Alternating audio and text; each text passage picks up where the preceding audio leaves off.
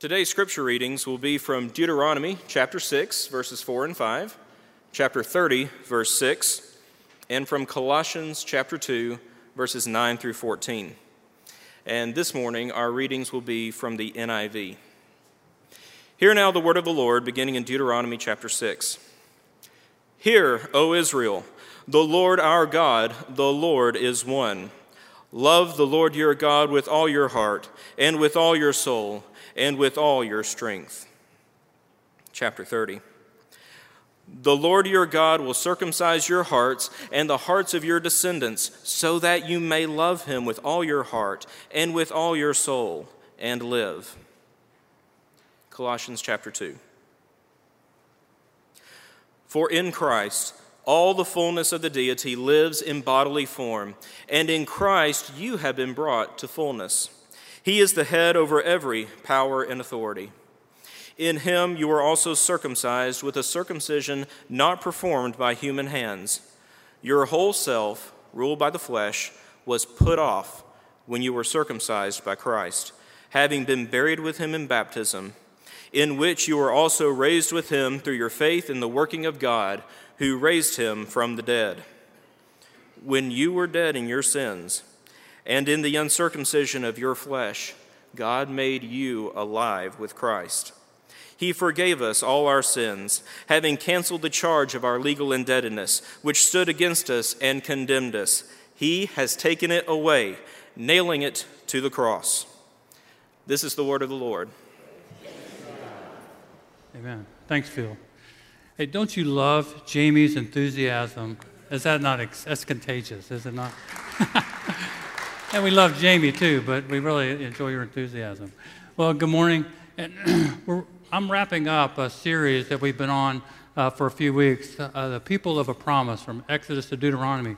This year we've been kind of back to the Bible. We've been going through the scriptures. If you've been in the class, Sunday morning class, we're progressing farther along. If you're on this Bible reading through the year, you're actually in Isaiah.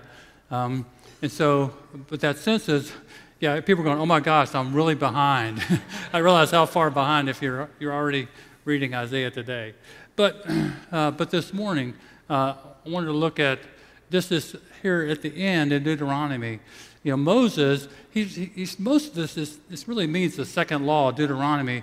He's wrapping up and reminding the children of Israel of some things. They're about to go into the promised land, and he's taking some time. It's very much like, Lynn Stobbs used this example, very much like it's a grandfather, you know, gathering, he's about to die, and he's gathering his family around him, and he's giving them some final instruction, reminding them of these truths, who you are, whose you are, what you need to be about, what you need to be committed to, reminding them of things down the road that are very important. Don't forget.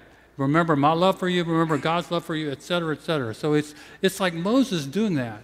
He's gathering the people of Israel around and reminding them of these, just some fundamental truths that they need to remember as they enter in to this land that God has promised them. So some of the things, you know, we read, this Shema, this is Shema Israel Adonai Eloheinu Adonai Echad. That's the prayer. That Shema is the first word of it. It means, Hear, O Israel, it's translated, Hear, O Israel, the Lord your God, the Lord is one. I really think that's a wrong translation. I say that because it's not about monotheism. It's about God is the only God. Hear, O Israel, the Lord your God alone is God. Alone is the Lord. He is the one and only. He is the unique. There's no other God before but God. There's no other God. They've been in a land with false gods. Egypt had many gods. They're going into a land. They're in this situation, but they need to be reminded there's only one God. Your God, your Creator, the one who called you to Himself, is the one and only Lord and God. Remember that as you enter into this land. And then he said, love the Lord your God with all your heart, with all your soul, with all your strength. Love the Lord your God. He's your God. He loves you. Love him with all your heart, with all your strength. And then at the end of the chapter, he reminds them of this about the circumcision of the heart. The Lord your God will circumcise your hearts and the hearts of your descendants, so that you may love him with all your hearts and with all your soul and live. So he's reminding them, reminding them to love the Lord with all their hearts. It's God himself who's going to circumcise their hearts. Well, I want to talk about this morning. What is this idea of circumcision? And what's this circumcision of the heart? And how is that fulfilled? How is that fulfilled in Jesus Christ? So why is this simple of circumcision? Well, if you go back to Genesis 12, God made these promises to Abraham. He pulled him out of all the people, and he said to Abraham, he said, leave your country, your people, your father's household, go to the land I will show you, and I will make you into a great nation, and I will bless you, and all peoples on earth will be blessed through you. And so it's interesting, God is fulfilling that promise still today. That promise of that he had made to Abraham some 2,000 years before Jesus, he's still fulfilling today. But he told him, I will make you into a great nation, and I will bless you. All peoples on earth will be blessed through you. Ultimately, the Messiah was going to come through his line, and that's part of that. All peoples on earth will be blessed through you. But at this point, Abraham didn't have a child. He said, Lord, so here you get to chapter 15, and God's reminding him of that promise. And he said, Lord, I don't even have an heir. I don't have a child. He said, no, one from your own body is going to come. He said, go out and count the stars. If you can count the stars, you'll be able to, so your descendants will be. And later he says, the dust of the earth and the sands of the seashore. He uses these metaphors to talk about how numerous his descendants are going to be. And the scripture says he believed God, and it was credited to him as righteousness. He believed God. And that phrase, Paul picks up, the New Testament picks up, and that's in a sense, circumcision of the heart, believing God and living that out. Paul says in Galatians that all those who believe as Abraham believed are the real Israel of God. They're the spiritual Israel. Whether you're a physical descendant, a spiritual descendant is one who believes. It's interesting how significant Abraham is. Judaism, Christianity, and Islam all look to Abraham as their father in faith. Isn't that interesting, how significant this one man is who lived many, many years ago? But he said that sense of believing. And then he established in chapter 17 the sacrament as an Old Testament sacrament of circumcision. And what that is representing is the removal of the flesh. The sense of the flesh in Scripture is the person's back turned to God. A person who's not acknowledging God, not obeying God. And he says, I'm going to remove that from you. So that's what circumcision was symbolizing, the removal of sin, removal of a back turned to God, which meant moving toward God. So it was this picture of walking with God, obeying God, and being a part of the people of God. And when you look at chapter 17 of Genesis, he gives us specific instruction. All of your household, you, Abraham, all that is in your household, even from 8 days old and on. So children were part of the covenant community in the Old Testament. That sons received that sign. And sometimes when people don't believe in infant baptism, I want to go back to, well, why did God include children in the Old Testament covenant from 8 days old and on? That they're a part of the covenant community.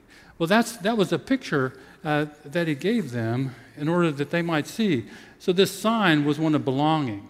So I'll give you a couple of examples of other signs that we, like one of them was in Genesis as well, the rainbow. When God destroyed the earth by flood, he put the rainbow in the sky as a reminder of his covenant with mankind and the earth, not to destroy the earth in such a way.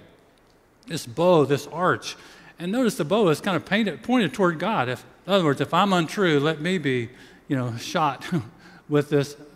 So God is saying, I'm going to be faithful to my covenant. A wedding ring is another example of, we use New Testament sacraments as, we don't see wedding that way, but we see baptism and the Lord's Supper. But we use a wedding ring like that in the sense of it's a reminder of a covenant made between a man and a woman before God and these witnesses to be a husband, to be a wife, and who you are and whose you are.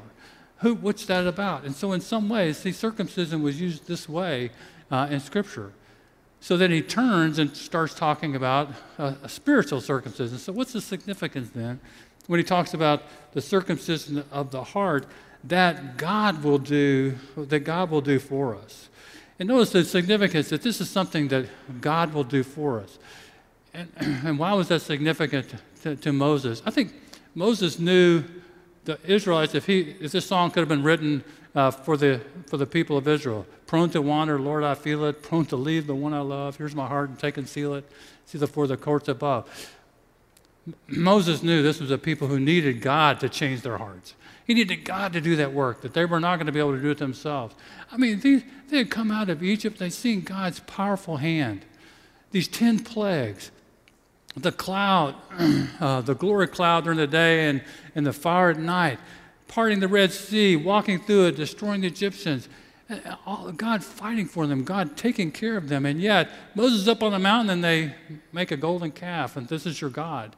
I mean, he realizes how quickly that they forget. And they're wandering in the desert, and they need food. God gives them manna, and then they long for Egypt.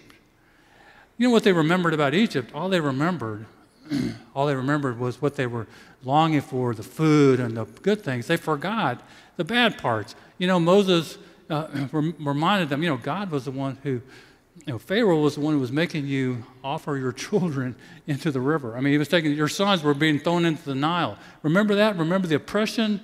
God delivered you out of that, and he's going to deliver you, and he's going to be your God, and you're going to be his people, and we're going to this land. So he knew that they needed that reminder. Hey, Moses knew he needed a reminder too. Moses knew his own heart. Remember in Numbers, Moses was the one, he wasn't going to make it to the promised land because he didn't show God holy among the people. And here God, Moses was the one who was up on the mountain with God. And Moses himself, here is this, and it's in Deuteronomy, I think 20, or Numbers 20, where he says, shall we bring water from this rock? In other words, he's putting himself equal with God and not showing God and trusting that God was the one that was providing for them. And because of that, God wouldn't let him enter the promised land. So he gets to climb up to Mount Nebo. He sees it, but he doesn't enter into it. And Joshua is going to be raised up to deliver him. So he knew his own heart. He knew that he needed a heart change. He knew that could only come from God. The rest of the Scripture speaks to this as well. I mean, Ezekiel talks about the need for us to be given a new heart, a heart to obey, God writing his law on our hearts. Jeremiah talks about God putting a new spirit in us, a spirit that would give us an ability to trust in him, rest in him, delight in him. Looking ahead to the Holy Spirit, the fruit of the Spirit, all that entails. So that's what this Spirit is talking about and looking ahead to. I mean, how does your heart change? Does your heart change by information, by people putting difficulties around you? I mean, my heart changed. It's God who changes the heart. God, so often I forget, and I'm trying to change people's heart. I mean, once you have children, you begin to realize the futility of trying to change the heart of your children. I mean, it's hard enough to change their behavior, much less to change their heart. And you begin to realize that's the work of God. I say that so, when you come across people who don't believe, don't be too harsh on them, because it takes God to change their heart. You're not going to, God has to give them eyes to see and ears to hear and a mind to comprehend. So, and when you're having trouble with your own heart and obedience, ask God, Lord, change me. Change my heart. Give me a heart to trust you, to walk with you, to believe you, to follow you. And when you pray for others, pray that for them, that God would be the one to capture them, to change their heart. And be patient. That doesn't mean you don't have to ask good questions. I like to ask questions by planting a seed. Just plant a seed and let God work on, let God cause that seed that you plant in there. Don't think you've got to convert people. God is the one who changes and converts people. But that's the sense. God is the one who's going to take our hearts and going to give us a new heart. And that's the promise that he makes. Well, where is this fulfilled? And Bill read this for us in Colossians. I love this passage where he talks about the reality of this is found in Christ. I'm going to read it again. It's worth hearing. In verse 11, in him you were circumcised with a circumcision not performed by human hands. He's talking about that removal of the flesh, God taking our attitude away from the attitude to put God, our backs to God, to turn back toward him. Your whole self was ruled by the flesh has been put off with the circumcision by Christ, having been buried with him in baptism and raised with him through the faith of the working of God who raised him from the dead. When you were dead in your sin and your uncircumcision of your flesh, God made you alive in Christ. He forgave all our sins, canceled the charge of legal indebtedness which stood against us and condemned us. He's taken it away, nailing it to the cross. So this picture is that we've been, baptized into Christ. Paul is using these analogies of circumcision and baptism back to back, overlapping them. Circumcision was the removal of that flesh, that back turned toward God. And what is baptism is a picture of being washed and made alive. When I talk to kids who have not been baptized as infants and are wanting to be baptized, I enjoy asking them. It's really fun. About a 7 or 8 year old is a good one. I said, well, why do you think it's water? What do we do with water? Listen, what do you do with water all the time? Well, I swim in it. Well, okay. What else do you do with water besides swimming? Well, I drink it. We drink it. Yeah. Why do you drink water? What would happen if we didn't have water to drink? Usually a 7 or 8 year old knows I'd die. So water is representing life. It's showing that we need to be made alive by the Spirit of God. We need this heart to be made alive. And what else do you do with water? Okay, your mom says, before you eat, what do you have to do? Wash your hands. So washing, water is cleansing. It's the universal solvent. So being washed with the water of the Word, the Scripture talks about, the blood of Christ washing us our sins away. That picture is that water in baptism is representing being identified with, placed into Christ, made alive by the Spirit of God in the work of Christ, and being washed by his work on our behalf. And that's the picture that he says all this is happening because of our identity of the believer with Christ. Now, I was raised in the Catholic Church. I was one of 7 kids, and we went to a small town in this small church. And when I say about the Catholic Church, it's not everyone's experience. I'm just telling you this was mine. So I'm not trying to beat up on the Catholic Church. I'm just telling you what I experienced as this young boy being raised in the church. When I was, until I was 10, the Mass was said in Latin. I wasn't that great in English, by the way, but they're saying it in Latin. And the Catholic Church, if the fear of God is the beginning of wisdom, they gave me the fear of God. I was afraid of the nuns, okay? Not to mention the priests and then God, oh my goodness. And all this, so there was that sense of, I had this great fear of God, and I didn't understand. The Scriptures were read to us, but we didn't read the Bible at home. No one helped us. And even the Bible being read, no one stood up and explained, here's what this Scripture means. There were sermons, but they were mostly announcements, and I didn't get it. I didn't understand it. Even when I was an altar boy, and back when we were saying it in Latin, there was a phrase that, we're supposed to, at one point, the altar boys are supposed to bend down and say some things. We got a sheet we're reading off of. I couldn't read Latin, but I'm done mumbling. I'm watching the guy older than me. At one point, you say, mea culpa, me maxima culpa. We'd say that together, and I'd do that together, which really means my guilt, my extreme guilt. And so I can appreciate that, but nobody told me what that meant. I didn't understand all that. So it was that experience. So I actually, I got the sense of, here's how to get to God, live a good life. I actually asked a priest one time, I don't think all priests will say this, but this is what this priest told me. I said, how do you get to heaven? And he said, obey the 10 Commandments. And I go, what's behind door number 2? I'm like, I didn't say that. I thought that. I wish I had the courage to say that, because I'm going, okay, I didn't know a lot. And the Catholic Church has Jesus hanging on the cross. And I remember thinking, that guy's got to have something to do with it. We had the 10 Commandments before he came. So surely it's got to be more than that. And I didn't get that. I didn't understand that. So I was actually, when I was in high school, a friend of mine I played football with invited me to a Bible study. And again, that was like an oxymoron to me. I didn't know anyone who read the Bible, much less studied the Bible. So what's a Bible study? And so I didn't own a Bible, so I bought a New Testament, and they were studying through Romans, Galatians. So it was in that I began to understand who Jesus was and what he accomplished. And all of that all that meant. And I realized my need of putting my faith and trust in Jesus, not just knowing about Jesus or believing that he, was a character and was one of many, that he was the unique Son of God and had died on the cross to pay the penalty for my sins, and I put my faith and trust in him. So I had to come out of the church to find Jesus, and I don't think everybody does.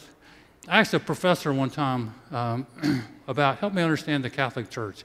I said, I know people who are believers in there. I know people who are putting their faith in the church, not in Jesus. He said, well, if Jesus Christ is a tree, the Catholic Church has that tree, but they've planted so many shrubs around it over the years, they've grown up. It's hard to see Jesus, the central tree, in the midst of all the growth. And that was my experience. I had to get away to see that, that's the one. He is the mediator between God and man, the man Christ Jesus. And I can go back in the church and I can say the Apostles' Creed, which is the same one that we're going to say in a little bit. We said the same Apostles' Creed, but now I believe in God the Father Almighty. I believe in Jesus Christ, his only Son, our Lord. I put my weight on him. It's not just words I said, let's get out of here real fast and go eat lunch. And it was the sense of really believing and really trusting. And these prepositional phrases, I had trouble learning English. I didn't understand when we were in grade school, why do we have to have an English class? I mean, I know English. Let's have a Spanish class or something, But I really didn't know English because we had to start learning all these parts of speech and all that. But all of a sudden, I wish I'd paid more attention. When I got to seminary, we're learning Greek and Hebrew. They're talking about infinities and participles and all these things. I'm going, oh gosh, I had to relearn English grammar. And then we got to prepositions and prepositional phrases. But I began to really love those prepositional phrases that Paul uses often to talk about what Jesus has done, how in Christ, by Christ, or with Christ, what he has done in and through and for us. That's the real key. It's the union of the believer with Christ. In many senses, the scripture says we're wed to Christ. I mean, how is it God? How does he condemn Jesus, who's innocent, and acquit us who are guilty? It's that union of the believer with Christ. We are united with him. His righteousness is imputed to us. Our sin is imputed to him. That we stand righteous not because of what we've done, but because of what Jesus has done. That we rest in that my righteousness is not what I do, my obedience to the Ten Commandments. It's Jesus' obedience to the Ten Commandments. That's why I have hope. It's not me, it's him. It's in him. I've been wed to him, and what's his is mine. What's mine is his. I tell people when we got married, I told Brenda, what's mine is mine, and what's yours is mine too. That's marriage, right? I was okay. What's mine and mine, what's yours is ours. But in reality, I mean, I brought things into the wedding, into the marriage. I brought, strengths and weaknesses. And she brought strengths and weaknesses. Well, now her strengths were our strengths. My struggles were our struggles. Her abilities were our abilities. And so that's what a marriage is about. Well, here being wed to Christ. And even the Old Testament has that. A few weeks ago, David preached about Exodus 19. Exodus 20 is the sense of the Ten Commandments. But 19 is where he said, look, I brought you and I cared for you on eagle's wings. And of all the people, I made you a people to myself to be a royal priesthood, a holy nation. And then comes the Ten Commandments. This is what it means to be a part of me. But first, they're wed. And that picture in the New Testament, we're wed to Christ, which is Jesus is ours, what's ours is his. And we can stand right before him, not on our strength. We stand right before God on what Jesus has accomplished, what he has done in and through. And the New Testament writers, they're bombarding their imagination to try to explain all that Jesus has won for us. And I'll conclude with this. And here it's in Colossians, the first chapter.